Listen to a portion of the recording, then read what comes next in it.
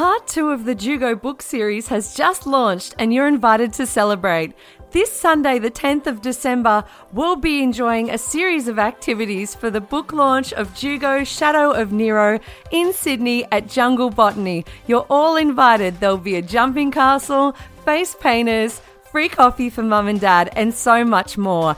Even a reading by the author JT. 10 a.m. till 12:30 p.m. We'll see you there. Hey, it's JT, and I'm excited to introduce you to my new book, Jugo. This is a fun and quirky book, and it's a perfect Christmas gift to get that kid over the line to do jiu-jitsu. Or, let's say you know a young kid who doesn't really like to read. It's a cool story that allows them to get into the world of Jugo and also enjoy their reading. But if you're a big kid like me and you just want a fun story, it's perfect for that too. Now, I'll be putting the link in the show notes today, but go to jugoplay.com and you can get yourself a copy just in time for Christmas. Thanks, guys, and on with the episode. Better listen very carefully. A good martial artist does not become tense, but ready. Essentially, at this point, the fight is over. So you pretty much flow with the goal. Who is worthy to be trusted with the secret to limitless power? I'm ready. Ladies and gentlemen, welcome to another Bulletproof for BJJ podcast. Q&A for BJJ. You want to know what's up? We know what time it is. We'll let you know. Now, if you have a question and you would like to get it featured on the show, go to bulletproofforbjj.com/podcast. You scroll down, there'll be a little red button. You can leave us a voicemail. We will answer your question and feature it on the show. Mr. Joe. First one coming in from Bodie. Hey boys, Bodie here. I got a question for you. I work away, and I know a lot of people in Australia doing FIFO and that. I work 3 weeks on, 3 weeks off. Yes. And I know when I get back from work, those first couple sessions back at Jits can be an absolute beatdown. So I just want to know your thoughts on how you guys would optimize your time away from the Jits gym at work. How would you use that time? I know that we've heard you guys talk about spending time away from the gym. Usually it's, injury or illness or whatever, but if you were fully healthy, how would you guys use that 3 weeks away to come back into the gym, fighting fit and ready to go when you get back from work? Cheers, fellas. Love your work. All right, Bodie, thank you. Cheers, Bodie. Awesome. I mean, me personally, Bodie, you're working, right? So you're away for those 3 weeks. You're pretty busy, but Bodie, for maybe some people who don't know what FIFO is, fly in, fly out. Bodie's working in a mine. Yep. So he lives in a place 3 weeks, works full time, back. and then comes back. Probably has 3 weeks off. For some people, it's kind of 2 to 1. They might be away 3 weeks, come back for a week. Different ratios of that. It lends itself to inconsistent, like disruption. Yeah, and then that gets you out of whack with your jits. I'm going to say just stay as fit and healthy as you can while you're working, which can be a challenge. That can be tough. And I would say making sure that you don't get too immobile, like if you're working on a digger or you're doing whatever, like sitting down a lot. Prioritizing mobility is key. And then the other thing I'd say there is having either a workout you always do or having access to, like a chin-up bar or something like that to do like a mini workout. I mean, Joe, you touched on this relevant to holidays. So where you you just need something simple to get the blood pumping while you're away. I've spoken to a few friends who do that kind of work, and they usually have a pretty good gym facility there. Right. Bodie may not have access to that, but assuming you did, keep up your training in full, like strength work, mobility work, because if you're just working and then you basically go back to living quarters and then back to you've usually got more time to train in a setting like that than you would. You don't have distractions. Yeah, right. Could be wrong about that. You might be working really crazy long shifts. I don't know. But I'd be do all the shit, do all your training, strength, mobility, but then also say you want to get back, you want to have jits when you come back, and that's going to be, maybe you add a couple of conditioning sessions which are in place of your jiu-jitsu. Yeah. So you're getting a bit of that high intensity kind Keep of the work lungs going, yeah. Yeah, so that when you get back to jits, it's not like you've just been stretching and lifting slowly. Yep. You've actually got a bit of like gas tank you're prepared for that rush of fucking stress hormones. Yeah, definitely. And I think you've also just got to make the concession. It's going to take a week to kind of resync. Yeah. And this is the kind of juggle that you face. Another measure, actually, and this may not be, like, this might be too boring for you, Bodie, but if you're coming back in, the one thing you don't want is to get drawn into really intense roles in that first week. No. So I would be very selective about who I'm training with, and maybe even being intentionally low intensity with your roles that week. So going like, I'm just going to work defenses this week. I'm not going to be trying to sub people, and I'm just going to be working defenses, because when you work in defenses, you're usually learning to stay calm. Yeah. And you're more methodical and that kind of thing. And then week 2, you've kind of broken the ice in that first week. Let it rip and fucking smash everyone. Yes, sir. And also keep your mind in the game. I would be watching matches and just geeking out on whatever you can, whether you like instructionals or you just watch the super fight that just happened. Keep your brain in the game. And why not start a little grappling club? Oh, out how of the good would mines? that be? Yeah, like start, there's probably some other grapplers there. Yeah. Get some mat, like just do the thing. Or maybe you want to teach a couple people, just Sure. fucking, so you can ragdoll them. Yeah, Fight Club. I mean, how easy is it to heel hook someone in steel caps, right? Baby. Just fucking boom. All right, next one coming in from Jed. How's it, JT and Jay?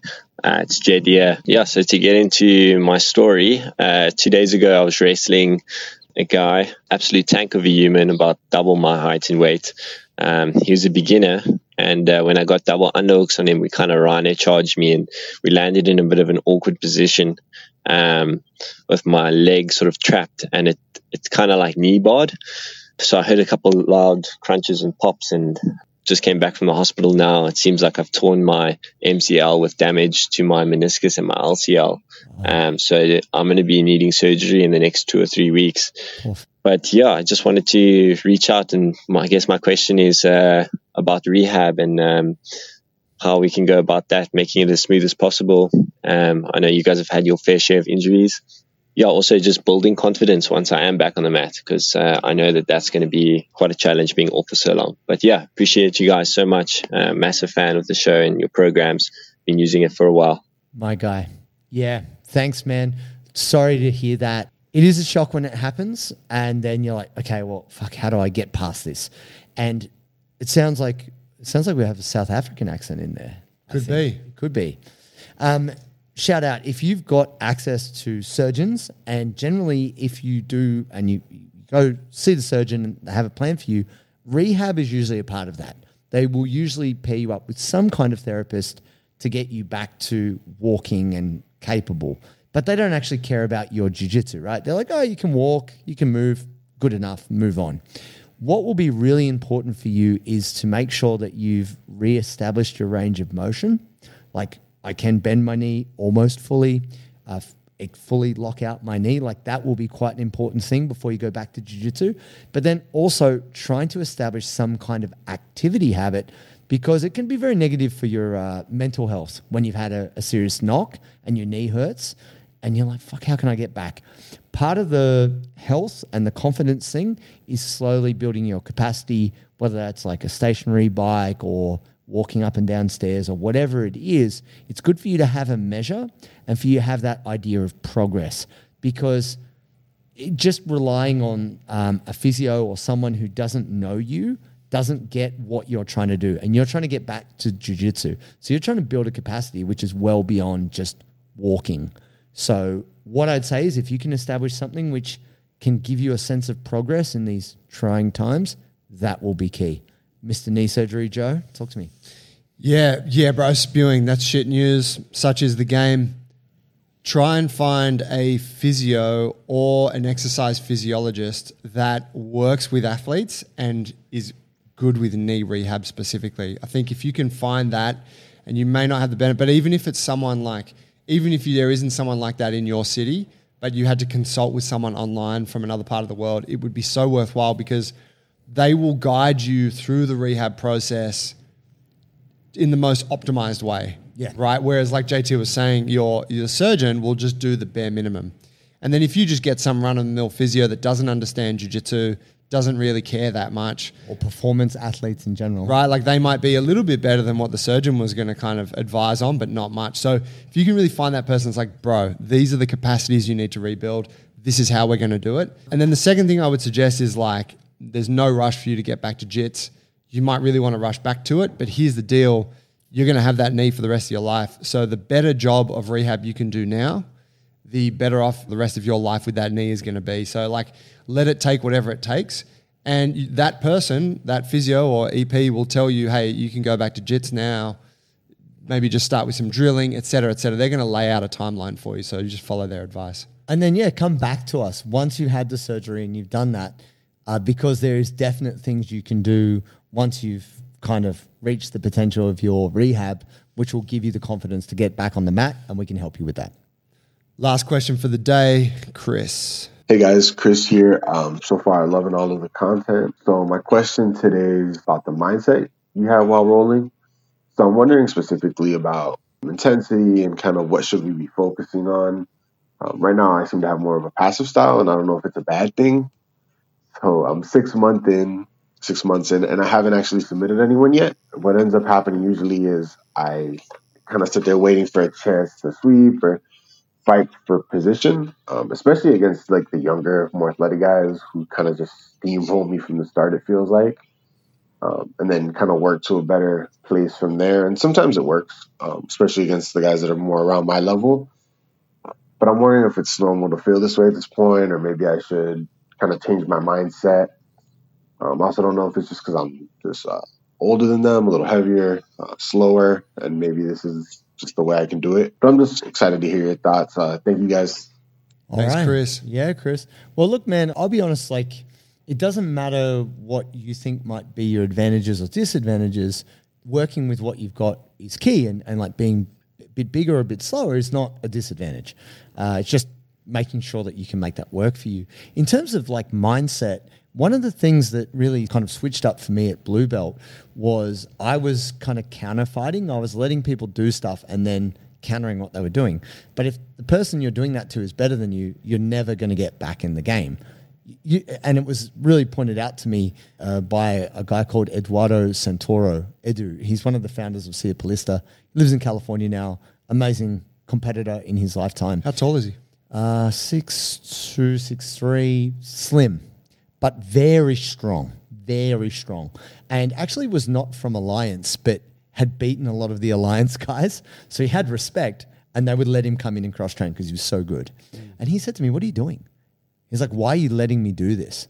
And I'm like, I don't know, because shouldn't I let you? He's like, no, don't let me. Give some, take some? Yeah, I'm a black belt, bro. Like, you got to give me whatever you got. If you're going for your sweep, boy, you need to go there as soon as you can. And I was like, oh, okay. He's like, you should never counterfight. You should always be leading. You should always be controlling. He's like, can you counterfight? Yeah. Should you? No.